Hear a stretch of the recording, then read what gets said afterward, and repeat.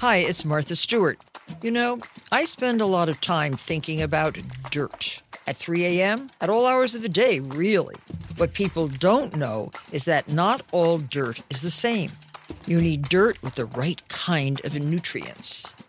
New Miracle-Gro organic raised bed and garden soil is so dense, so full of nutrient-rich, high-quality ingredients. Miracle-Gro is simply the best. So we're recording on Friday, and lo and behold, I'm sorry. Thursday. No, it's Wednesday. Oh my God. So we're recording on Wednesday. We always record on Friday. We have no idea what day it is. Mr. Chief Justice, may it please the court.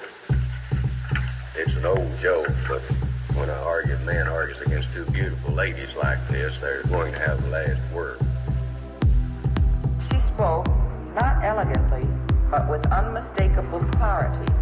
She said, "I ask no favor for my sex. All I ask of our brethren is that they take their feet off our necks."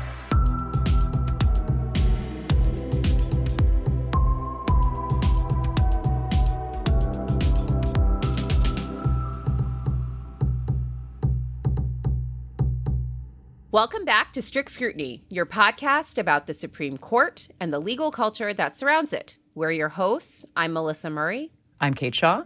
And I'm Leah Littman.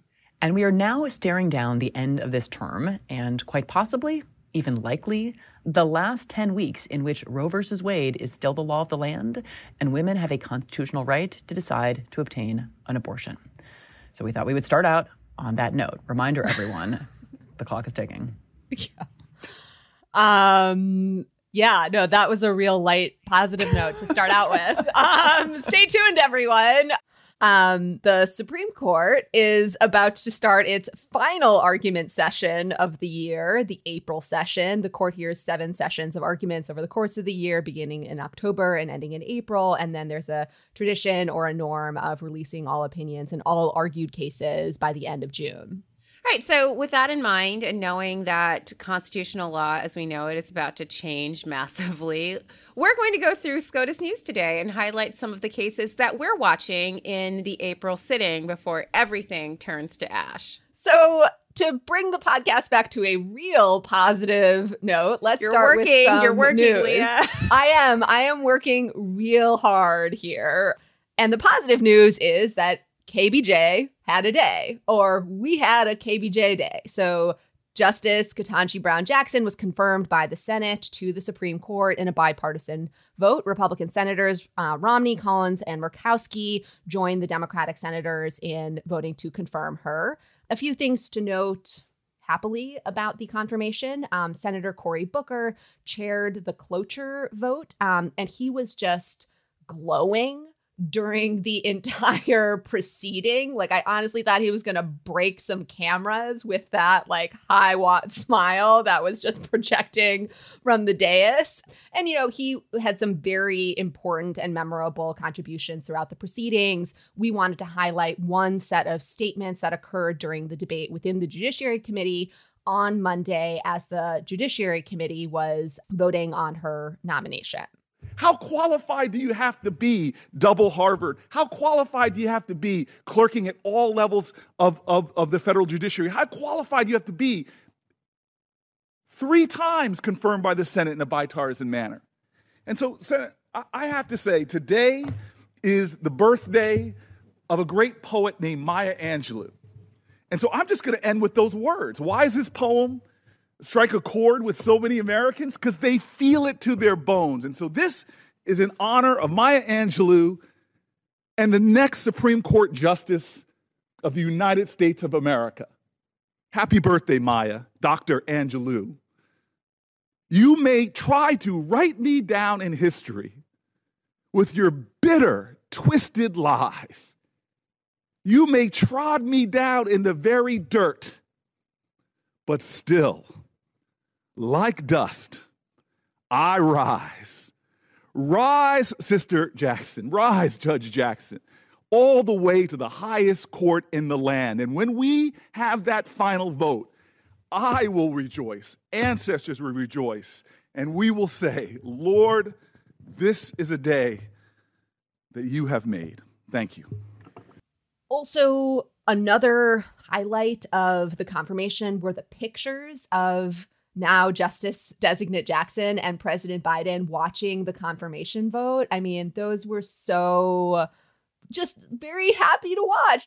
I think he was just like, nothing is gonna, I think he was a little bit like Cory Booker, like nothing is gonna steal my joy. I don't care. She's got enough. She's got 3 Republican votes, which the White House was clearly really, really committed to. And even if not necessary for the White House is very much a cherry on top, more bipartisan votes than any of the Trump appointees to the court. I think that's significant. Is it churlish of me to just because I felt that she definitely deserved bipartisan support. I'm glad she got the 3, but she really should have gotten more. She's like a really superbly qualified candidate. She should have gotten more.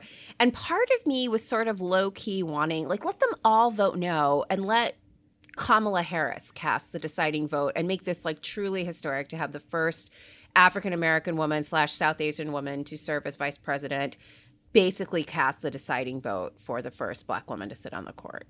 Or is that just churlish of me? I just think it would have been another basis on which to discredit her as a legitimate justice because there's not been a Supreme Court that's not justice confirmed with a tied vote before. No, of course it is. But it's just another reason to do it. And there is this fringe idea that there's something constitutionally suspect about a tie broken by the vice president with respect to a Supreme Court justice that has been in the conservative ether. So to my mind, it's actually better that no additional fuel was added to the discrediting fire, though obviously you're right. It's not the fact that it was 53 does not at all mean that she won't still be attacked. My churlish point actually is that, and this is me channeling Justice Stevens, I found something a little bit too political about her watching the vote from the White House. I knew you were going to say that. I knew you were going to say that. I mean, you didn't like the party. Really you didn't like the photos. If Barrett and Trump had been watching the vote in the same way, it would have made my skin crawl a little bit. And Stevens' position was always that once the nomination is made, there needs to be a clean break between president and nominee. And nobody in the modern era has really observed that. But after the vote, it's, of course, only just after the vote that they're still there. But there was part of me that was like, I think that maybe she should have watched from somewhere else. Why do you think the administration did it? Because surely they understand the optics of this. I think that they understand that Trump did this with his nominees. He sure did it with Barrett. And it's, we're not going to advocate. This is me channeling the Biden White House. Why advocate some kind of unilateral disarmament if there is political benefit, which I think there surely is, to the president and this incredibly charismatic, historic nominee publicly watching the vote together? Why not? But I don't think I've ever seen anything like that. The president and the nominee watching the vote come in. I think you're right. I think it is a political statement. This is the high point, I think, of his domestic agenda, the courts, and in particular, this nominee. Yeah, so they would like to focus the public's attention maximally on this, and I think that's good politics for sure. But from the perspective of an independent court, very churlish of you, Kate. and in that vein, speaking churlishly, let's talk about the White House ceremony, which, if you didn't like watching the vote come in alongside the president, Kate, you were really not going to like the White House ceremony, which was like a carnival. I could not like it. It was so amazing. And also, let me just say that, Stevens objected to that as well. But with Sotomayor and Kagan, there were those ceremonies as well. They took their formal oaths at the court, which I expect Justice Jackson will do, once Breyer's retirement is effective at the end of the term. And so that, I think, a ceremony, a party at the White House, and then the formal investiture happening at the Supreme Court. I think that's a perfectly permissible line. The watching was a little bit new, but the ceremony or the party, especially on this insanely beautiful, sunny April gorgeous, day, was beautiful just day, so joyful. Yeah, cerulean skies, perfect weather, a ceremony that was really more of a party. If Earth, Wind, and Fire had been there, I would not have been surprised. There was this was definitely something that should have had a band. But the nominee, now confirmed, Justice Ketanji Brown Jackson, really brought her champion original oratory skills to the podium. She gave the most amazing speech, and we wanted to highlight a couple of snippets. To be sure, I have worked hard to get to this point in my career, and I have now achieved something far beyond anything my grandparents could have possibly ever imagined. But no one does this on their own. The path was cleared for me so that I might rise to this occasion. And in the poetic words of Dr. Maya Angelou, I do so now while bringing the gifts my ancestors gave.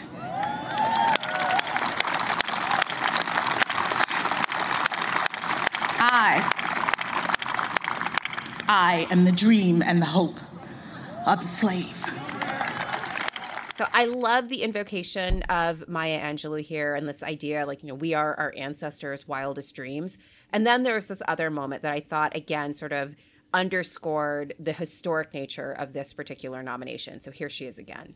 So as I take on this new role, I strongly believe that this is a moment in which all Americans can take great pride. We have come a long way toward perfecting our union. In my family, it took just one generation to go from segregation to the Supreme Court of the United States. This gave me big RBG vibes, that line that Ginsburg, I think, said in almost every statement she made about her nomination to the court, that in one generation her family had gone from bookkeeper to Supreme Court justice. I thought this was Jackson sort of evoking the same idea, only sort of linking it to the stain of segregation. And like this, it was bigger than her family. It was about the country and the country's progress. So I thought this was just chef's kiss moment. Very nicely done. Full marks. Her speech was great. The White House did a terrific job putting it together. It was also just like luminaries like filled the White House lawn. And also this is another slightly churlish point. I was just really happy they could do it outside because I'm sorry, COVID is back. Like it is back in DC. I was worried about a super spreader event if they were going to do it inside. And the weather, Mother Nature wanted a proper party and was like, I'll give you an Mother Nature is like, I'm done with the mask of Red Death. We've done that before. So no, it was a wonderful occasion. And yet there's always more work to be done, right? So after the elation of all of that had worn off, our minds immediately turned to the burning question of, now that the White House has successfully completed and done a terrific job of getting Justice Jackson confirmed, where are the remaining lower court nominations, you guys right? are so mean to Joe Biden. You were like Glengarry Gunn Ross, always be closing. Like this man is always having to show his work. Right. Well, I mean, clock is ticking. They got to walk and chew gum. What would you say if he just left a bunch of Court of Appeals seats vacant at the end of the administration? I mean, can he have a weekend? Good job, Joe. Can he have a weekend? You can't have a weekend. We are so close. What is a weekend? To the midterms. You're like the Dowager Countess of Grantham. I am.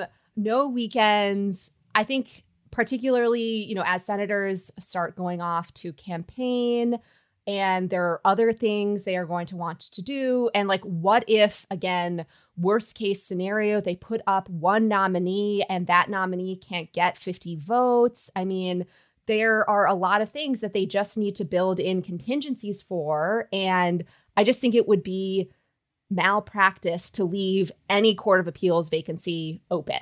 So, Leah, to the Biden administration, stay on your hustle. Yeah. And I mean, I think that's true about the district court too, but I don't think there's any chance they're going to actually fill all the district court vacancies, which is a real problem, but absolutely the Court of Appeals. And there are a number of vacancies. There's still a handful of nominations in the pipeline. I think Judge Childs is going to get her DC Circuit hearing later this month, right? So there are a few, but just a few. So we're recording on Wednesday, and actually, having taken, I guess, the weekend off, the Biden administration has put up another slate of judicial nominees, including 2 for Courts of Appeals, the 7th and the 9th circuits. So this is good. This suggests to me that the gears are turning again post Jackson, and hopefully they will continue to turn.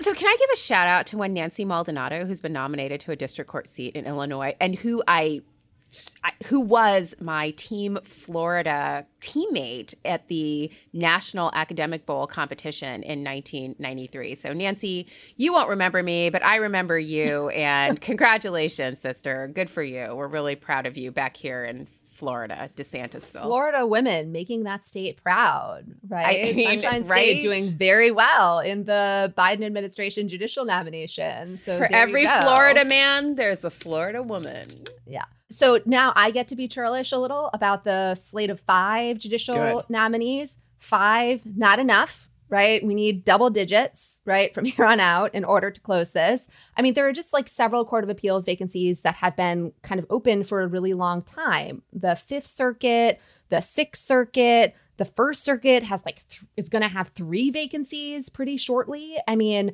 there is now a second DC Circuit vacancy. These are seats that need to be filled. And also on this slate, the 2 Court of Appeals nominees are current district courts. And so the administration is creating additional vacancies with these nominations that, you know, I totally understand it's not going to be possible to fill every district court vacancy, but it sure would be nice to fill a lot of them. And also this slate of nominees is on the, let's say, like slightly older side for Biden nominees, you know, 50 and 54. There are also people who worked as prosecutors and in law firms, so a little bit less of the professional diversity, you know, we've seen from Biden judicial nominees. And I just don't know if that is going to be a tactic that they are going to make leading into the midterms about trying to get nominees quickly confirmed, maybe trying to avoid any tie breaks or things like that. But it would just be kind of sad to me if, you know, they left these vacancies open and thereby required themselves to kind of abandon these other priorities that we've been so excited about in, you know, seeing the slate of nominees that have come forward thus far. All right, so here's hoping we see more longer lists, younger lists, more progressive lists in April, May, June, okay? Wait. You know that when Lindsey Graham listens to this, he's going to be at the next hearing. He's going to be like, do you know that strict scrutiny is pushing a slate of progressive nominees, rabble-rousers from wherever? Well, unlike our friend and former guest, Elie Mystal, we did not, unfortunately, get called out by name by any senator during the confirmation hearing. So maybe that should be our objective. I want to see myself on a poster behind Ted Cruz at some future judiciary committee. Leah. Exactly. Okay, so let's pivot to first a little shadow docket activity and then to the cases the court is slated to hear during this sitting. So first, significant development on the shadow docket, which is that the Supreme Court put back into effect a Trump-era Clean Water Act regulation in Louisiana versus American Rivers. So this particular case involved a challenge to, as I said, a Trump-era regulation that had limited states' ability to reject projects that might involve discharges into the nation's waters. Now, when the Biden administration took office, they said they were going to revisit the regulation, but didn't ask the courts to vacate the previous regulation while they worked on a new one. One court did so anyway, and that is blocked the Trump-era regulation, and the Supreme Court brought that regulation back into effect. So the decision here was 5-4. Justice Kagan wrote a dissent for the 4 liberals on the court. Just kidding. That's a joke. I'm not very good at delivering jokes, but that was my attempt. The Chief Justice who joined the dissent is not a liberal, despite the fact that people will call him one for joining the actual liberals on the court. But it is, I think, significant that Roberts joined the real liberals here, right? You know, as our friend Steve Loddick pointed out in the Times this week, this is the first time he has sided with the actual liberals in their critique of what the court is doing on the shadow docket. So he has voted with them in previous cases on the shadow docket, but he has conspicuously not joined the writings of Justice Kagan in particular, calling out the majority for the way they are refashioning American law in this, you know, in the shadows kind of way. And I think Roberts has maybe had enough, potentially. I mean, not that it matters, because Roberts having had enough doesn't mean the court won't just keep running roughshod over precedents and practices and doctrines. But, you know, him calling them out does seem like a significant development to me. I mean, it just feels like he can shout into the void, too, and they just don't care. It was notable, though, that in the dissent, Justice Kagan referred to this as the emergency docket, which I thought might have been a nod to her colleague, Justice Alito, because that is his preferred term for the shadow docket. And I think in earlier writing, she had actually referred to it as the shadow docket. So this was a very conscious change. And maybe that's how she managed to solicit and obtain the chief's vote. But she criticized the court's use of the emergency/shadow docket in her dissent and noted that it provides a stay pending appeal and thus signals its view of the merits. True, even though the applicants have failed to make the irreparable harm showing we have traditionally required. Also true. That renders the court's emergency docket not for emergencies at all. The docket becomes only another place for merits determinations, extremely true, except made without full briefing and argument. Yes to all of this. Yeah. So yes to all of it. And there was also something kind of darkly humorous about the timing of this order, which is that it came the day after Justice Barrett appeared at the Ronald Reagan Presidential Library Foundation and gave a speech that, you know, once again, following previous speeches she has given and that Thomas has given and that Alito has given, kind of pushing back on the idea that the court is a bunch of political hacks, as she put it in a previous speech. And here she said, look, for people to understand why the court isn't political, they should just, quote, read the opinions. Narrator voice. There isn't an opinion, Amy. She didn't bother to explain any of the reasons why she and the court were bringing back a Trump Clean Water Act regulation. So to say, read the opinion, and then there isn't an opinion. I mean, it's just like, is this all just a giant troll? I feel like I wonder that many times. This was a "this you" meme. Yeah. That's what this was. Right? Anyway, speaking of SCOTUS being not political, close on the heels of the KBJ hearings where Republican senators not so subtly telegraphed the looming assault on the right to contraception and the right to marry and all of these other rights that are implied from the 14th Amendment's guarantee of liberty, we had Alaska Senate candidate Kelly Tshibaka talking with supporters about using the U.S. Postal Service to prosecute citizens who are using the morning after pill. And then she goes on to implicate the prospect of the Postal Service maybe prosecuting people for using birth control more generally. So here's a little snippet from Twitter that has some of the audio. It's a little grainy, but you can get the gist of it. So, yeah, I need to think about that more. I would want to make it illegal to send those pills at all. So you can't order those pills. Right. And I know from my time working at Postal Service that we can actually stop sending those pills through the mail. We can actually block them in the mail. So if we were to pass that kind of act, the Postal Service can block them using data because it was on the team that developed those models. So a criminal act of a recipient, the drug maker, the sender, there's a whole chain there, right, that we would have to prosecute. It's an interesting question that I need to think through. So then does birth control fall underneath that same category kind of thing? Right. Well, it would. Yeah? Yep. Because so people who aren't read up on this, all birth control act as abortifacients. Mm-hmm. That is the third step in the birth control process. All of this, I think, underscores a point that I've been harping on, like a Cassandra, that this is not about abortion, or at least not only about abortion. It's not going to end with abortion. There's more to come. So if you think you can just deal with your lady parts separately and this doesn't affect you, you are dead wrong, because they're coming for a lot of other things. The end. End Cassandra rant. But not the end of these kinds of developments, right? Because also last week in Texas, we saw the arrest and detention of a woman for allegedly self-inducing an abortion. The case was later dropped after many people noted that it was unclear what law she was being prosecuted under, because Texas is not supposed to prosecute women for having abortions, right? That is one of the conceits of SB 8. But she was... But it also wasn't clear she was being prosecuted under SB 8, because SB 8 is not a criminal law. No, right. So it wasn't clear what law she allegedly violated. And I'm not sure if that's the fact that there actually wasn't one on the books led to the dropping of the charges, but the fact that she was arrested at all, I think, was deeply chilling.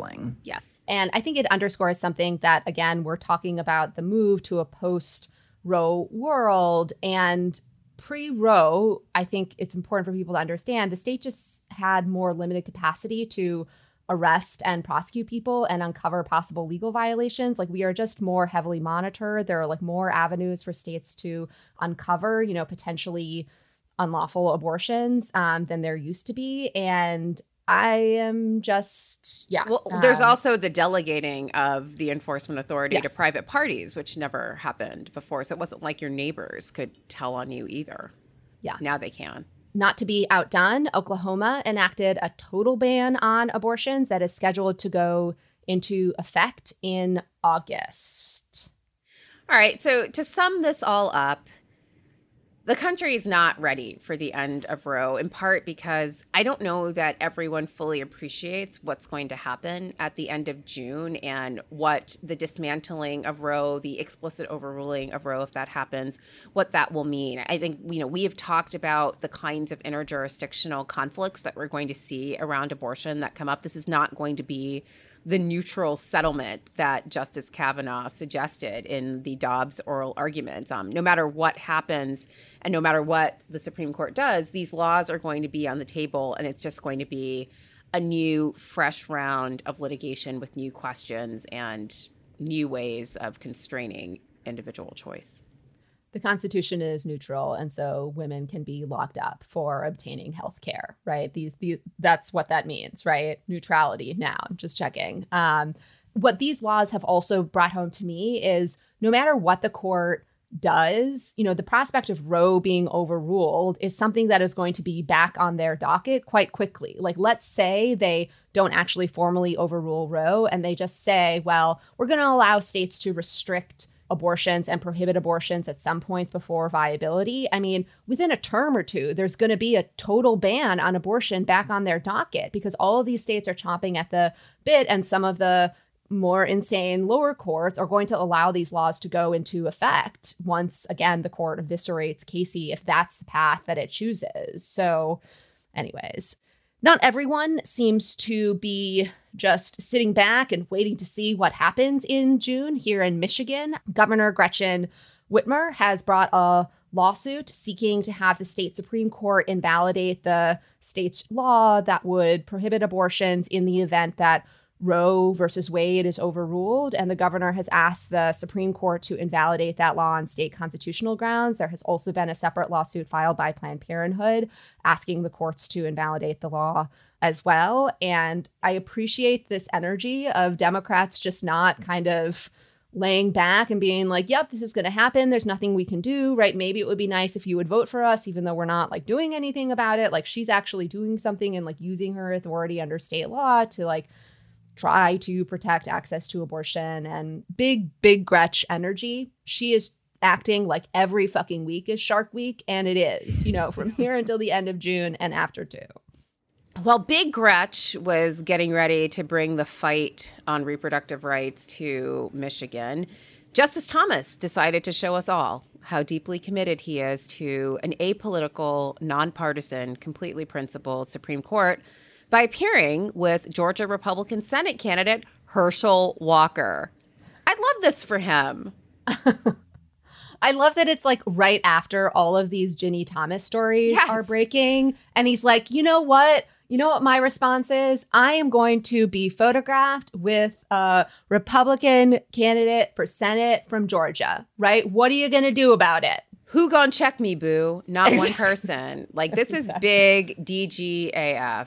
Right? Like, does not care. You would think he would at least, even if he's going to see him, even if he's going to pose for a picture with him, he would lay low for a couple of weeks after these stories about Ginny. But you were right. He just is beyond care. He's not afraid of anyone checking him. And, I think to sort of Leah's point about... He is the Cherie Whitfield of this court. Who gonna check me, boo? Absolutely nobody. The picture is insane. Could they be closer and tighter? Like, I mean, it's very broed up in this picture. Yeah. Having the times of their lives. And Thomas looks fully recovered, right? We were speculating in the last episode. He sounded fine. No, he looks good.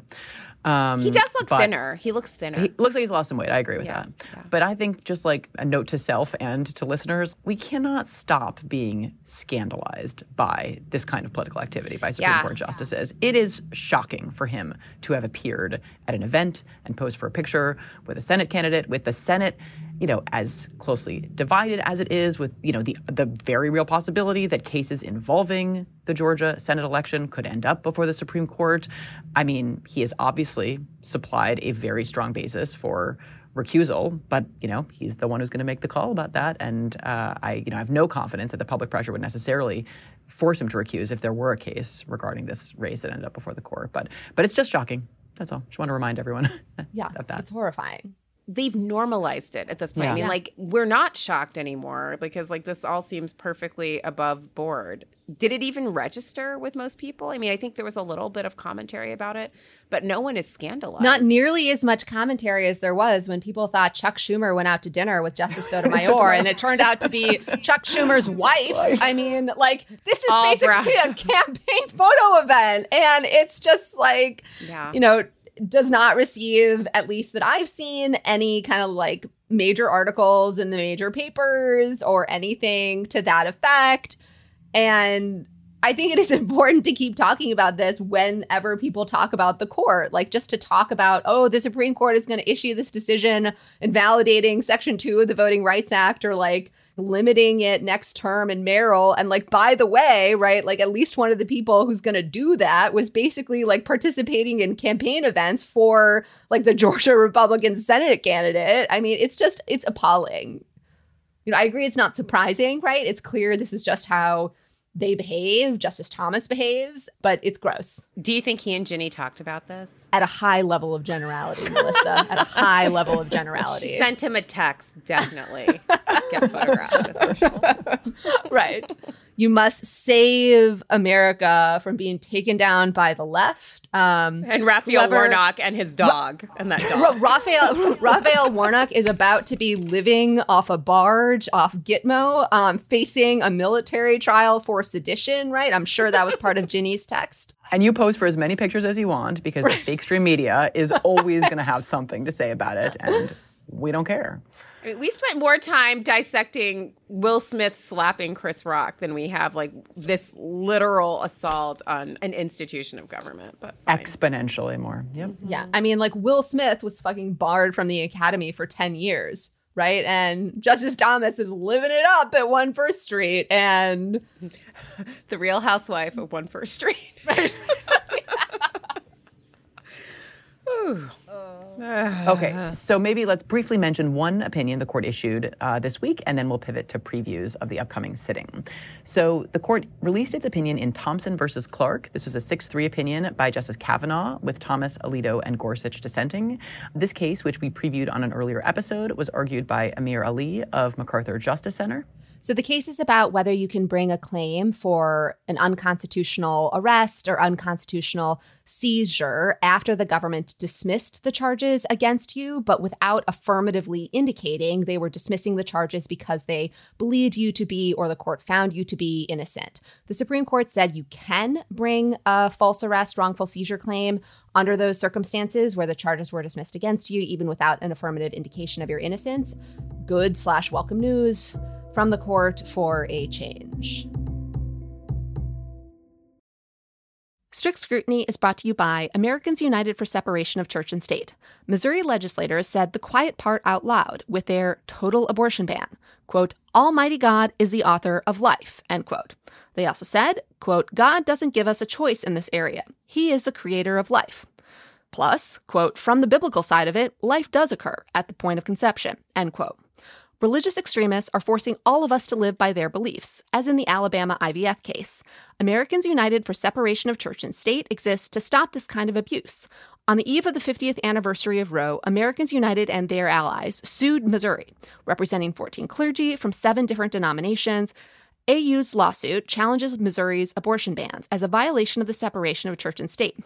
AU's guiding light is freedom without favor, equality without exception. AU works with partners on all sides of the aisle, of all religions and none, to ensure the wall between church and state stands strong for all. Keep up with this ongoing case at au.org.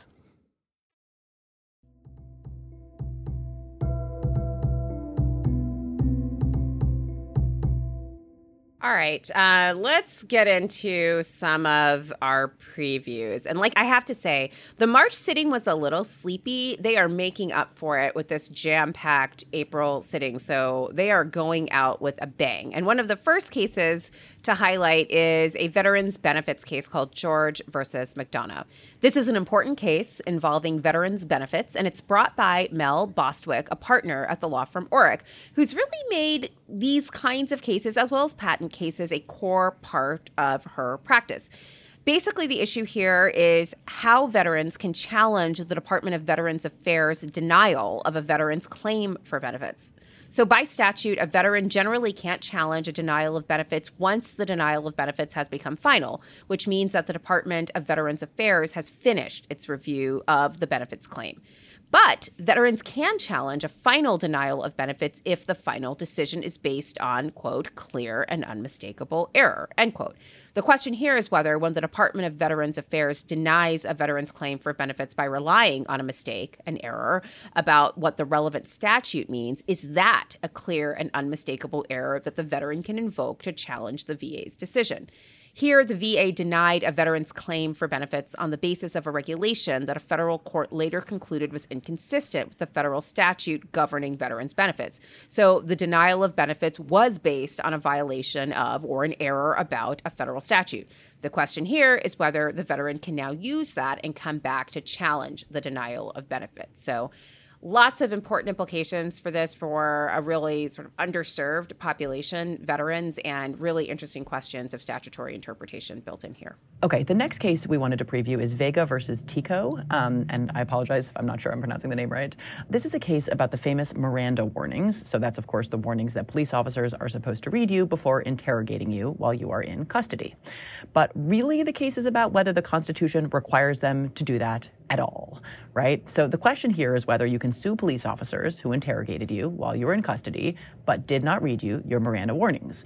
And you might be thinking, wait, if the Constitution requires the police to read me my Miranda warnings, but they didn't do that, isn't it obvious that I can sue? The answer is that the court has been somewhat unclear about whether Miranda is what is known as a trial right, that is, whether the constitutional violation only occurs if the government uses the statements that you made without the Miranda warnings at your trial, or whether instead the constitutional violation occurs when the government interrogates you at all, right, while you're in custody without issuing Miranda warnings. And now the officer who was sued in this case says the case is about whether a plaintiff can sue based simply on an officer's failure to provide the warnings prescribed by Miranda. But that's not actually what the case is about, because the plaintiff in this case, that is the person who is interrogated without Miranda warnings, says that those statements were introduced at his trial. It's just that he was acquitted at that trial. And note that there was exculpatory evidence in the case that the prosecutors didn't turn over. Teco was a hospital worker accused of sexual assault, and the only real evidence was the statements that he gave during his interrogation. DNA evidence that wasn't turned over to the defense actually excluded him. So the question is really whether there's a Miranda violation when the statements were used against you at trial, but you weren't convicted, not about this abstract question of whether just the failure to give the warnings gives rise to an ability to bring a lawsuit. But either way, right, both the officer and the Biden Justice Department argue that the proper forum for raising Miranda claims is a criminal trial, not a civil damages action. And, you know, the backstory here is that the Supreme Court is very skeptical of Miranda, right? Miranda has been whittled down and limited in ways that really kind of presaged what the modern court was going to do, is going to do with Roe versus Wade, chipped away at it for years before likely this upcoming spring delivering a final blow. So the Vega case also involves an important causation question. So the officer argues that the failure to Mirandize, right, to administer Miranda warnings, cannot violate a constitutional right because it is the prosecutor who actually puts the evidence in a trial, not the police officer who interrogates without issuing Miranda warnings. But that's true whenever we're talking about things like fabricated evidence, coerced confessions, etc. And this kind of causation argument would seem to imperil a lot of civil damages actions, right, brought under the federal statute section 1983 that challenge police misconduct, not just the ones that involve Miranda. It seems like the case could have very significant implications, not only for the future of Miranda, right, these Miranda warnings, but for civil rights litigation challenging misconduct by police officers much more broadly. We should underscore what I said earlier, in case people didn't catch it. The Biden Justice Department is on the side of the police officer and against the viability of this civil damages action against the police officer. Another case that we are watching is Nance versus Ward.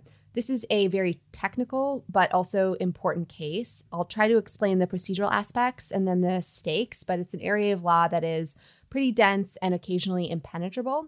So the question in the case is this: when someone who is sentenced to death is challenging the state's execution protocol, that is how they will be executed. Can that person bring the case under the General Civil Rights Statute, 1983, the same one at issue in Vega, which we just talked about, or must they instead bring the case as a habeas petition?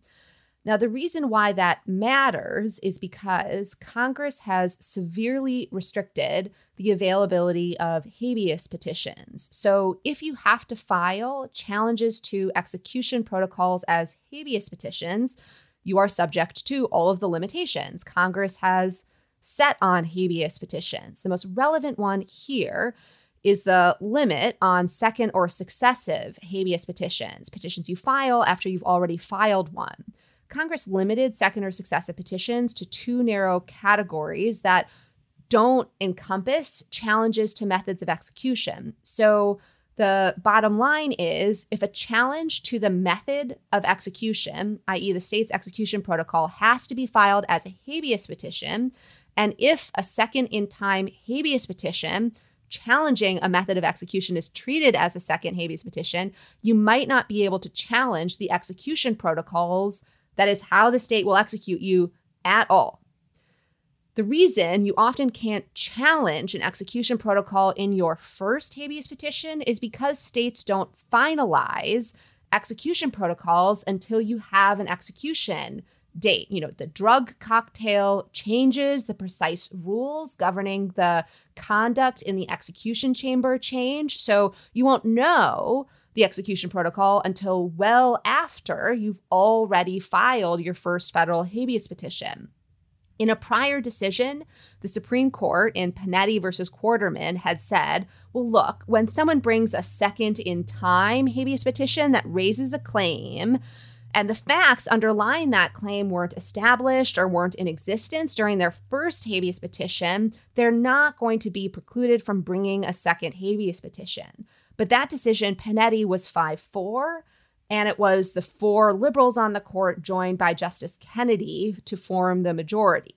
This is obviously a very different court now. And naturally, some of the frenemies of the podcast have this decision in their sights. Some geniuses, hat tip Elena Kagan, Adam Mortara, and Jonathan Mitchell are back again, asking the court to overrule Panetti in this case, leading me to wonder, is this an example of amicus briefing as Straussian performance art? Like, let me take the most extreme, gratuitous position, right, I can in this case and urge the court to adopt it. You may be onto something, Leah. I mean, it keeps working for them. I can see that they have reason to believe this is a strategy that will yield benefits. Okay, so next case we wanted to mention was Biden versus Texas, which is the case involving MPP, or the Migrant Protection Protocols.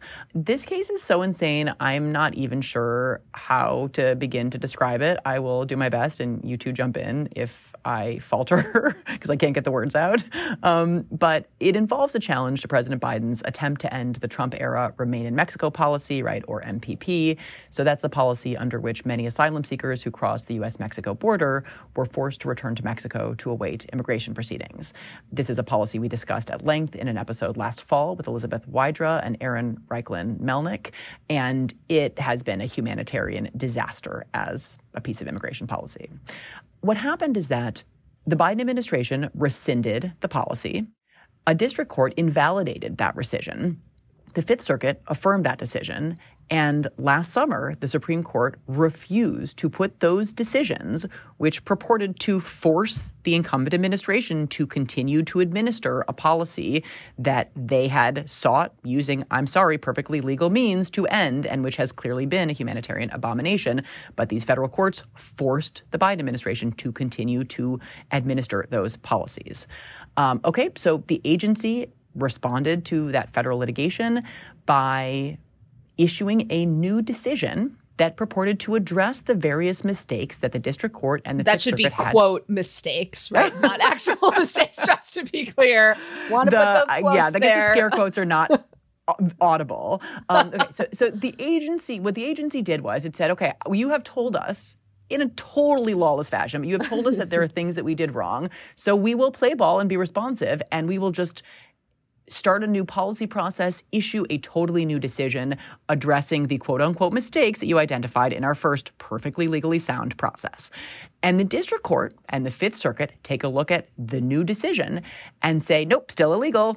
And the reasoning is a little hard to get your arms around, but it's something like this. The Fifth Circuit basically says, well, this isn't a new decision, even though it calls itself a new decision.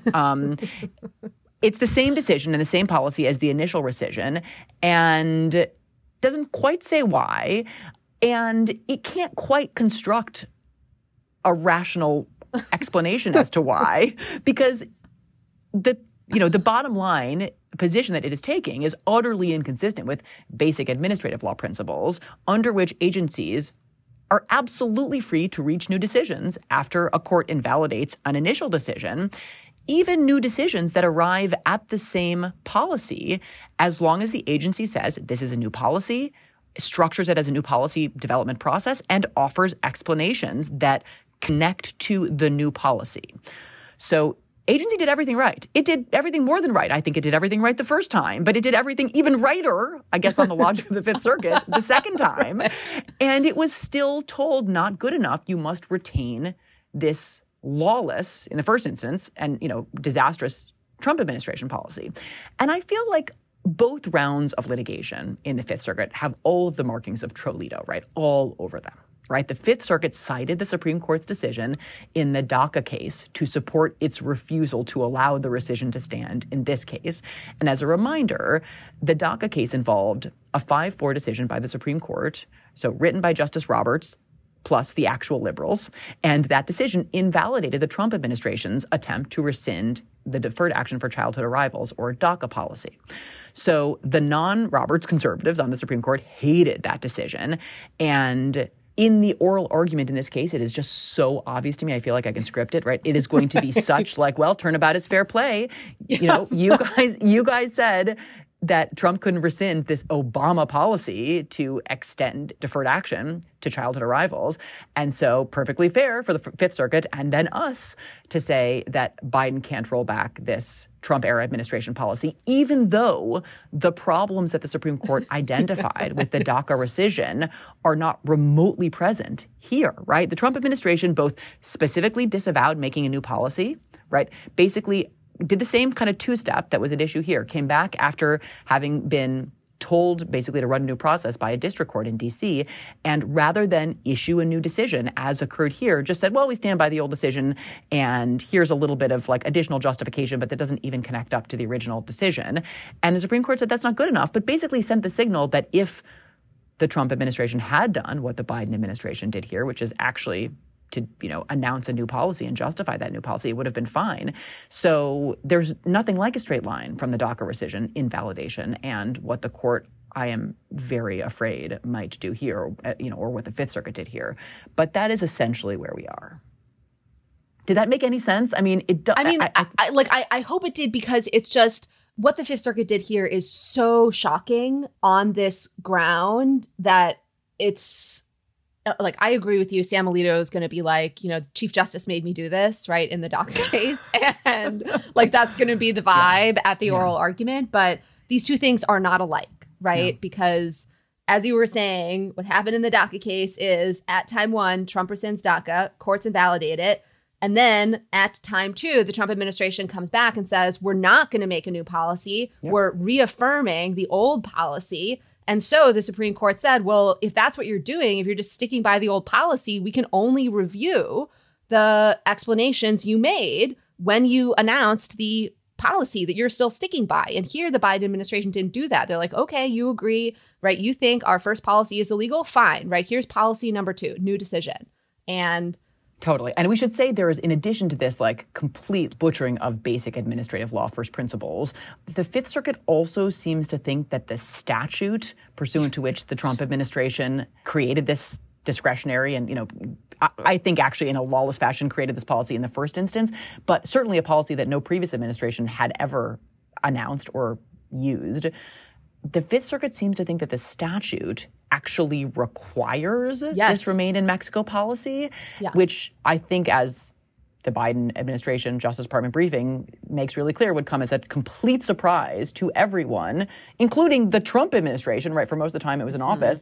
No administration since the statute at issue was enacted has done anything like, fully enforce this, detain everyone or send everyone to Mexico, essentially policy, which the Fifth Circuit seems to think this statute by its plain terms requires. So there is also that statutory argument separate and apart from this administrative procedure argument. And they're both just like so wrong. They're both so wrong. But you know what's so right, Kate? You're the best at pivoting, Melissa. I don't know, but I feel like it's going to be brilliant, whatever it is. What's right is when you're a 6-3 conservative supermajority and you're faced with your final sitting of the year and you jam-pack it full of all of these issues, including the one you just talked about, and then you said, as a cherry on the top of this Sunday, I'm going to throw a little religious liberty in. So if you thought that this court had exhausted its appetite for religion marshmallow cases with Carson versus Macon, that was the public funding for religious schools, and Ramirez versus Collier, that was the one about spiritual advisors in the execution chamber, and Shurtleff versus City of Boston, that was about letting your religious flag fly on a city flagpole.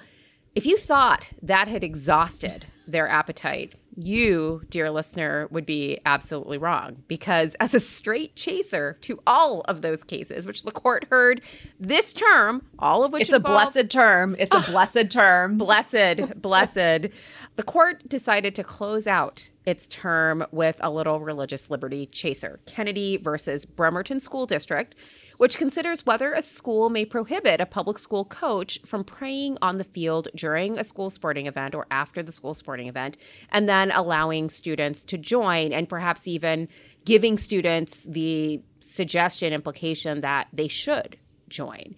So in case you're wondering whether it would be impermissible for a public school football coach to do such things, the answer is no. And that's basically a spoiler alert for the holding of this case, which we don't even have to wait till June to figure out. Like, this is going to end with the embiggening of religious liberty. Lots of questions about what happened to the Establishment Clause, because I don't think that exists anymore. And the only real question is going to be, following all of this, is whether the Supreme Court is going to require the rest of us to submit to prayer as well.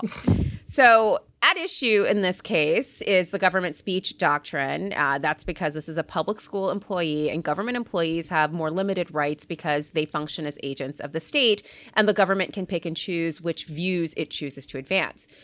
The force of the court's previous school prayer cases is really at stake here. So this is a real sort of stare decisis is for suckers moment, because previously the court had said that school prayer was prohibited at graduation ceremonies and sports games and all of that because of the Establishment Clause, because of the idea that would be giving the imprimatur of the state to a particular religious view.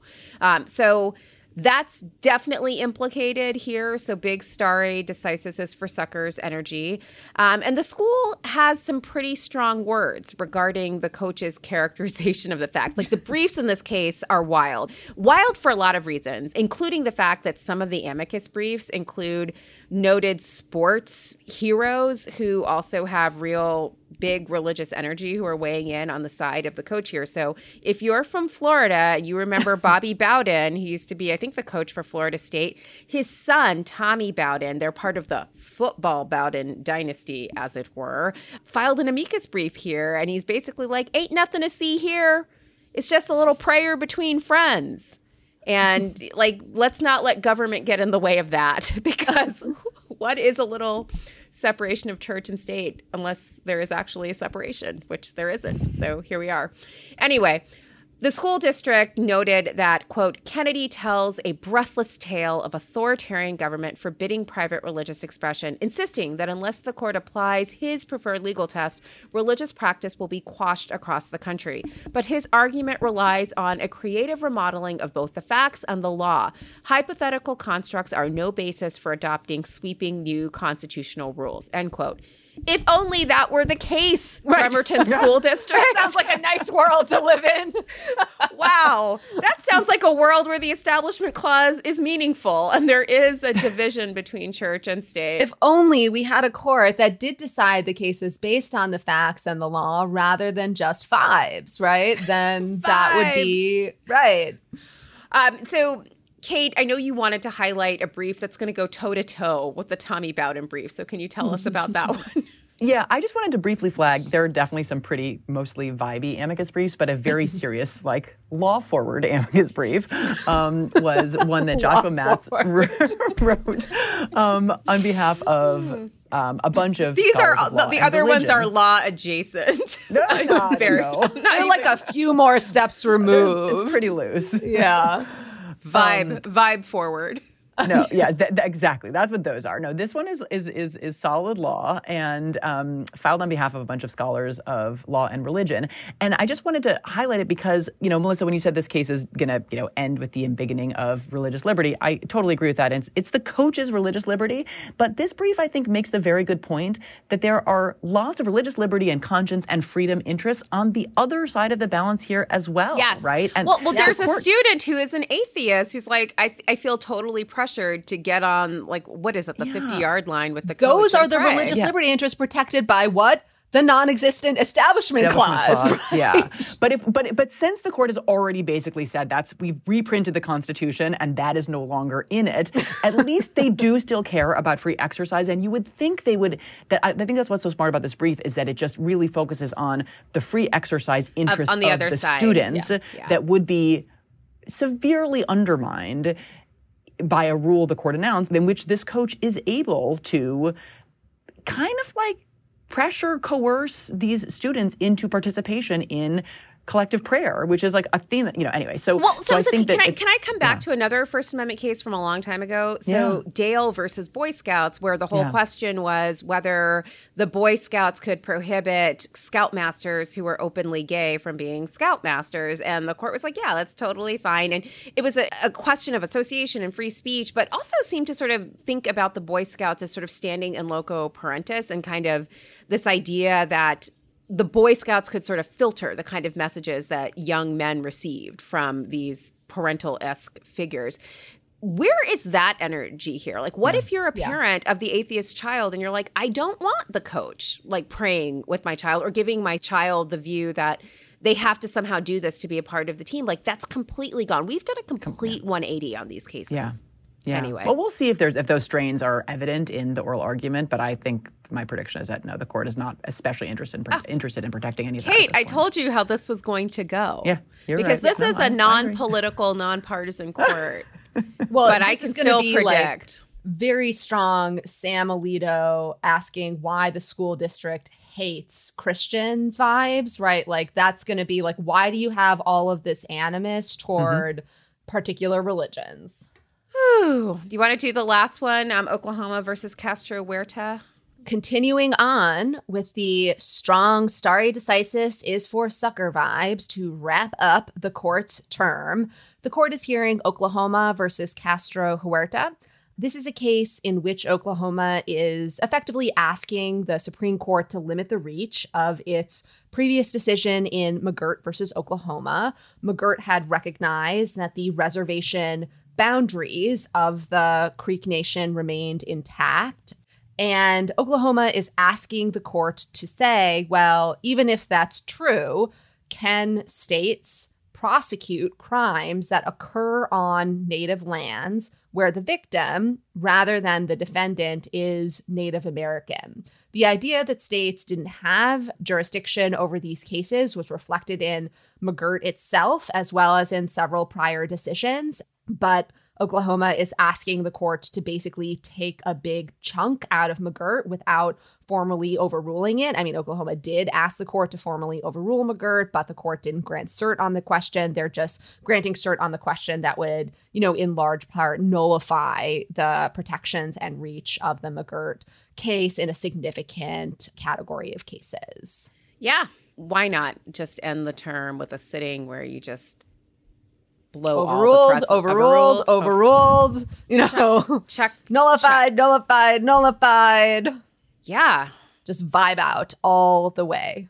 Yeah. All the way to July. We have all this to look forward to, guys. I can't wait. It's going to be so fun. So fun. Anyway, I think that's all we have time for. That's all the good news we have time for today on Strict Scrutiny. Strict Scrutiny is a Crooked Media production, hosted and executive produced by Leah Lippman, Kate Shaw, and me, Melissa Murray. We're produced and edited by the incomparable Melody Rowell, with audio engineering by Kyle Seglin, music by Eddie Cooper, production support from Michael Martinez, Sandy Girard, and Ari Schwartz, and digital support from Amelia Montooth. Thanks for listening.